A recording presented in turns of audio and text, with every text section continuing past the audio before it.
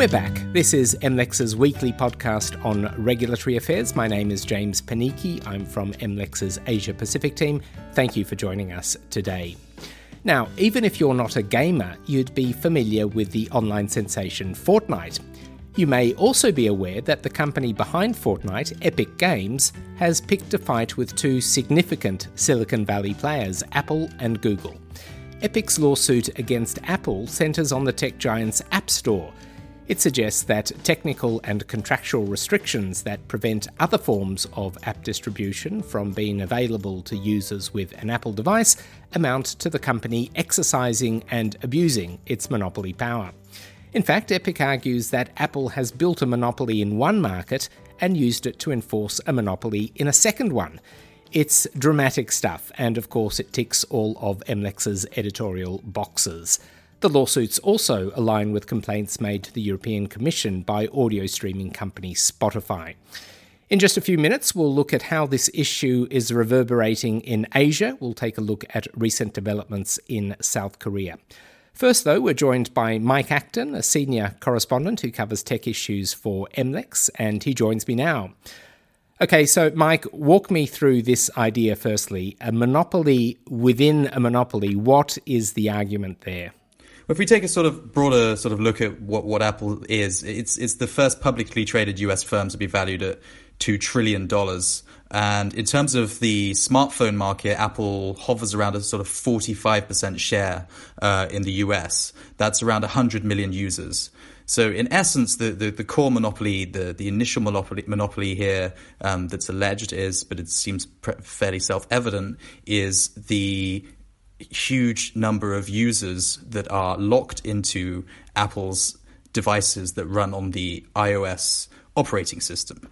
So if you're an app developer and you want to reach those 100 million users, you need to go through Apple's App Store. There is no alternative way of downloading an app on Apple's devices without using its App Store.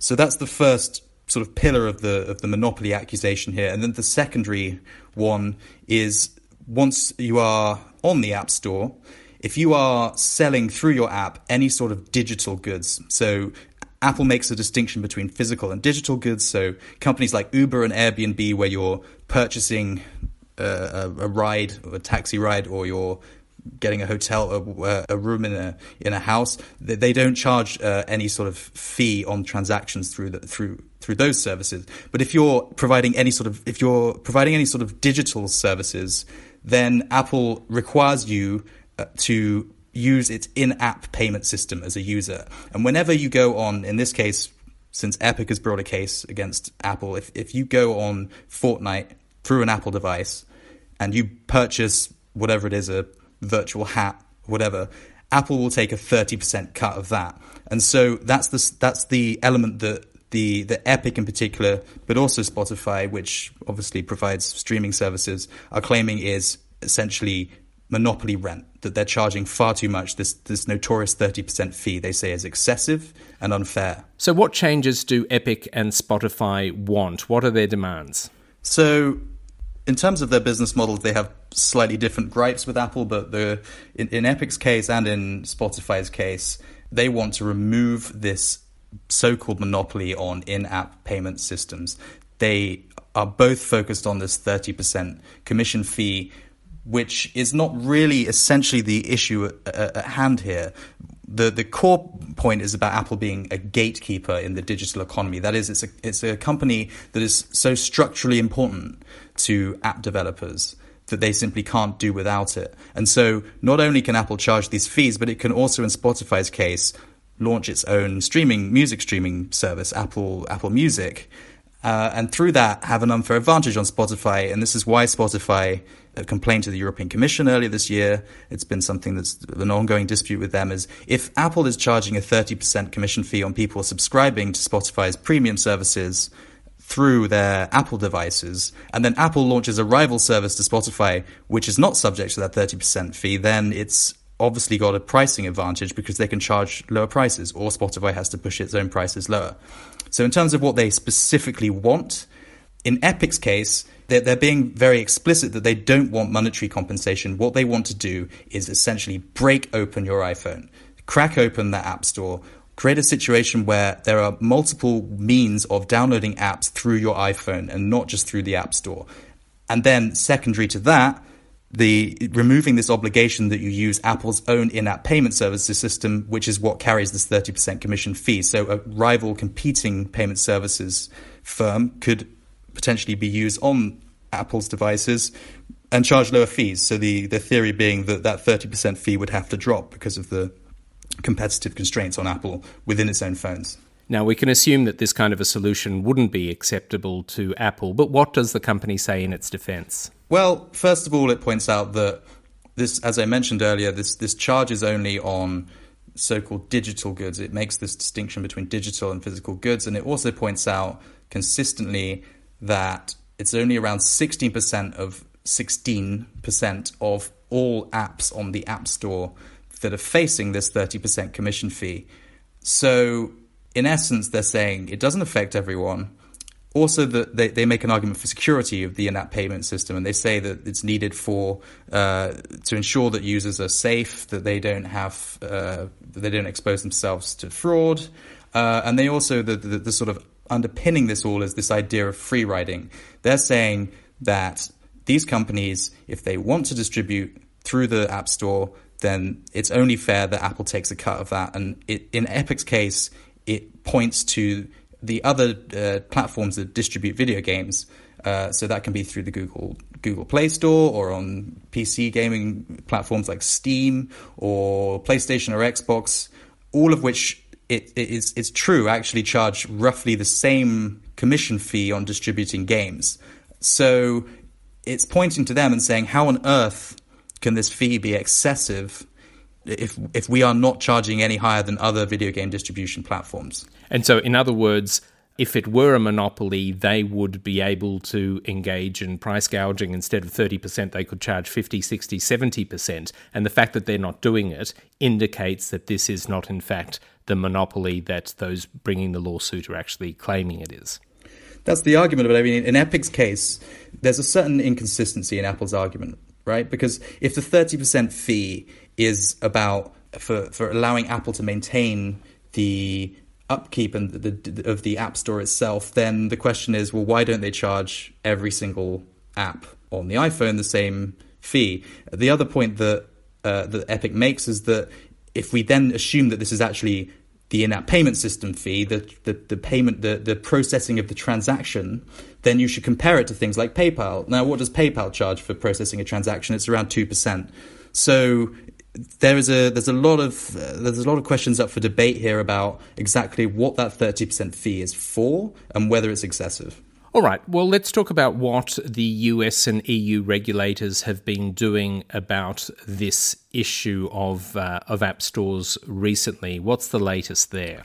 Well, in the US, we've just had the House Judiciary Committee, which has been investigating Apple for not just Apple, but all of the so-called Big Four, so Apple, Google, Amazon, and Facebook. They've just released a 400-something page report, which basically delves into all of these issues, and Apple is there front and center, and they point to this question of the App Store monopoly. One of the more interesting points that's raised in the report is this point that they took evidence from an Apple employee who said that the cost of running the App Store per year is around $100 million, whereas Apple's net revenue from the App Store is projected at around $17.4 billion for 2020. So they're looking into this.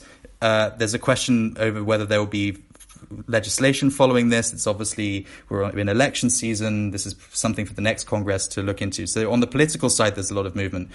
Then on the enforcement side in the US, you have the Department of Justice, which has similarly been reaching out to app developers and asking them for feedback and information on Apple's App Store policies. That's sort of rumbling along in the background.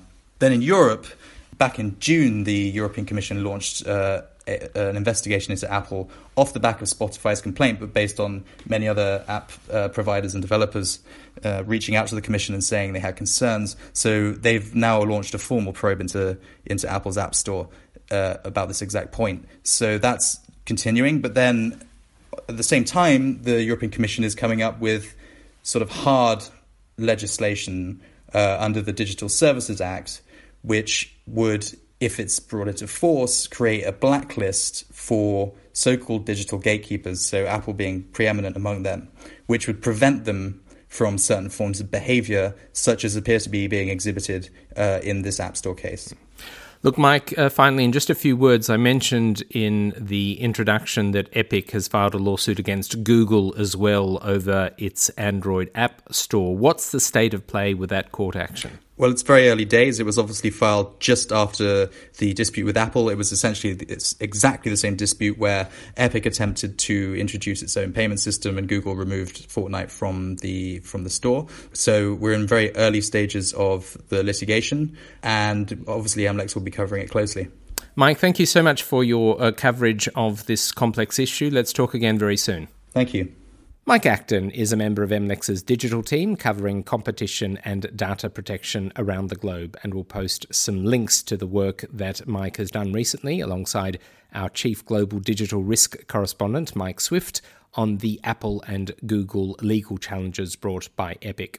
Those reports will be at our website, mlexmarketinsight.com. And for our subscribers, we've split the Apple and Google lawsuits into two separate case files. For both of those lawsuits, you'll be able to find a timeline and a link to all of our reporting. And still to come on today's podcast, Google's in-app demands in South Korea attract the attention of the country's regulators.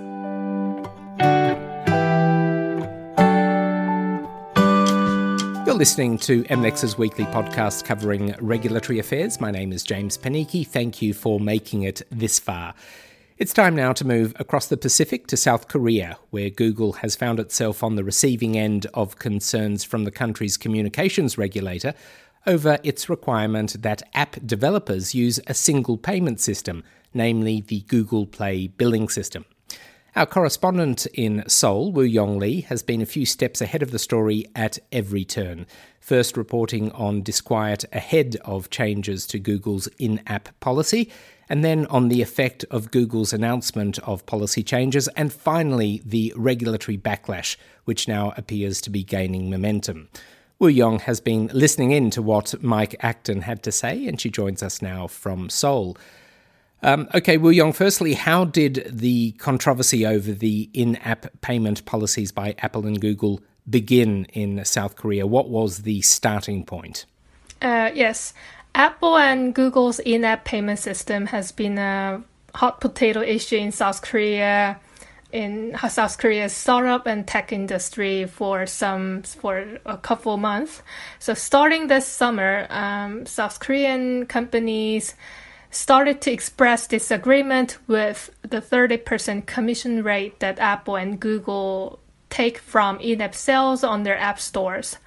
What actually triggered the disagreement and complaint was Google's informal email to South Korean companies to notify of an upcoming change to their in-app payment policy. So after these emails were sent, they obviously angered most of South Korean app companies, mainly those that sell digital content such as digital comics and music streaming services. They were not happy with Google's plan to require app developers to only use their billing system, which will take standard 30% commission from every in-app sales on Google Play Store. So even before Google made their policy official, South Korean companies acted quickly to block the policy and express their discontent with Google's plan. So a group of South Korean startups and tech companies are preparing class action complaints to the competition regulator. So currently, a local class action platform called Angry People is gathering participants to file a single class complaint to the Korea Fair Trade Commission. So this class complaint targets both Apple and Google because they argue that the two tech giants take 30% commission from in-app purchases.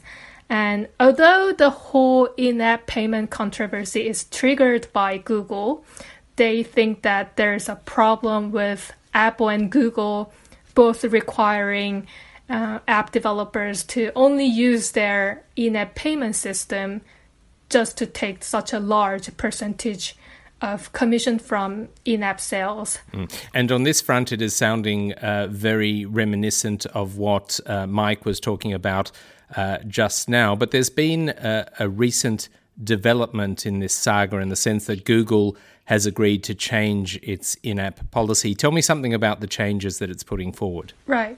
Google announced last week that it will change its payment policy to require all apps that sell digital content or services to use their universal billing system. This is Google's global policy change, and they say it will come into force in January next year. So that will affect all app developers globally. And Google is giving an extended period until September next year for those who need to make technical adjustments to comply with the new policy. The Google's claim is that this won't affect majority of app developers because mostly they don't sell digital services or subscriptions on their apps. And they say only 2% or less of those will be affected by this change. And they explain that this won't affect the way consumers use payment methods. So they can still pay for in-app purchases using PayPal, credit cards, or Kakao Pay in South Korean's case. But industry experts, their take on the Google's policy change is that the Google's change to their payment policy is to track every in-app purchases made on Google Play Store more clearly. And by doing so, they will be able to track every in-app purchases if every app developer is processing payment using a single payment system. So Google will definitely have a clear picture of global in-app sales made on their Play Store. Okay, so this is the state of play in terms of app stores in South Korea. What has the response by South Korean regulators been over this issue? So after this series of complaints from local startups and companies, the Korea Communications Commission, which is a communications regulator, they started to look into the issue to see whether the requirement for app developers to only use a single billing system is illegal under the South Korean law. And the competition regulator, the Korea Fair Trade Commission, is also looking into this issue as well, in addition to two ongoing probe on Google's suspected abuse of dominance in the Android mobile operating system, and another one that currently looks into whether Google forced local game developers to exclusively launch their apps on Google Play Store. In addition to that, to assist these two regulators with enforcement power, the ICT Ministry is conducting a survey to learn how much Korean companies pay for commissions for in-app payment transactions, and if there's an increase in the commission rate, what impact it will have on them. So the ministry sent questionnaires to some hundreds of South Korean app developers, including the major ones, Naver and Kakao, and also digital comics and music streaming services. So right now, the regulators are reviewing whether the in-app payment policy that requires app developers to only use a single payment system is illegal under the South Korea's Telecommunications Act, and we will be able to see more findings when they carry on their investigations. Yes. Now, all of this amounts to substantial enforcement activity, or at least the potential of substantial enforcement activity in South Korea. There's also the interest of lawmakers. The National Assembly is taking an interest in this. What is likely to be the outcome there? South Korean lawmakers, they acted really quickly to respond to complaints raised by local companies. It's a very attractive issue for them because this issue creates this framework where local startups and tech companies fighting against the world's largest tech company, Google. So a number of legislations have been proposed to ban this in-app payment policy. Lawmakers from the major opposition party proposed a bill that will define Apple and Google's practice of having their own in-app payment system as the only accepted payment should be prohibited under the South Korean law. And another bill was proposed by a ruling party member recently, and she wants to give the authority to the KCC to investigate problematic conduct by app market operators. But it remains to be seen whether these legislations will actually make it into the final passage, and we will see how that goes. Woo Yong, thank you so much for your work on this story, and thank you for taking the time to speak to us today. Thank you, James. Woo Yong Lee is an MLEX correspondent covering regulatory developments in South Korea, and she was joining us from Seoul. And we'll post a link to Woo Yong's recent analysis of Google's in-app policies in the country at our webpage, along with a fine piece of analysis from our Asian team on the regional regulatory response to concerns over app stores, with a look at South Korea, Japan and Australia. You'll find it at mlexmarketinsight.com. That's mlexmarketinsight.com. Just click on the Insight Centre tab for our latest articles and podcasts. And of course, subscribers will have access to Woo Yong's full case file on this issue, which takes you through the twists and the turns of this case. And that's all we have time for today. If you've got something out of this week's episode, don't forget to subscribe to MLEX podcasts on iTunes, Spotify, SoundCloud and Stitcher. And if you leave a review and help spread the word, we'll be forever grateful. On next week's podcast, we'll take a look at how the European Union's privacy law, the GDPR, is making its presence felt around the world. We'll see how Canada's provinces are gearing up to meet EU standards, and we'll discuss what privacy regulation lies in store for post-Brexit UK. I hope you can join us when we appear in your feed next Friday. From Melbourne, Australia, I'm James Panichi, Asia Pacific Senior Editor here at MLEX. Bye for now.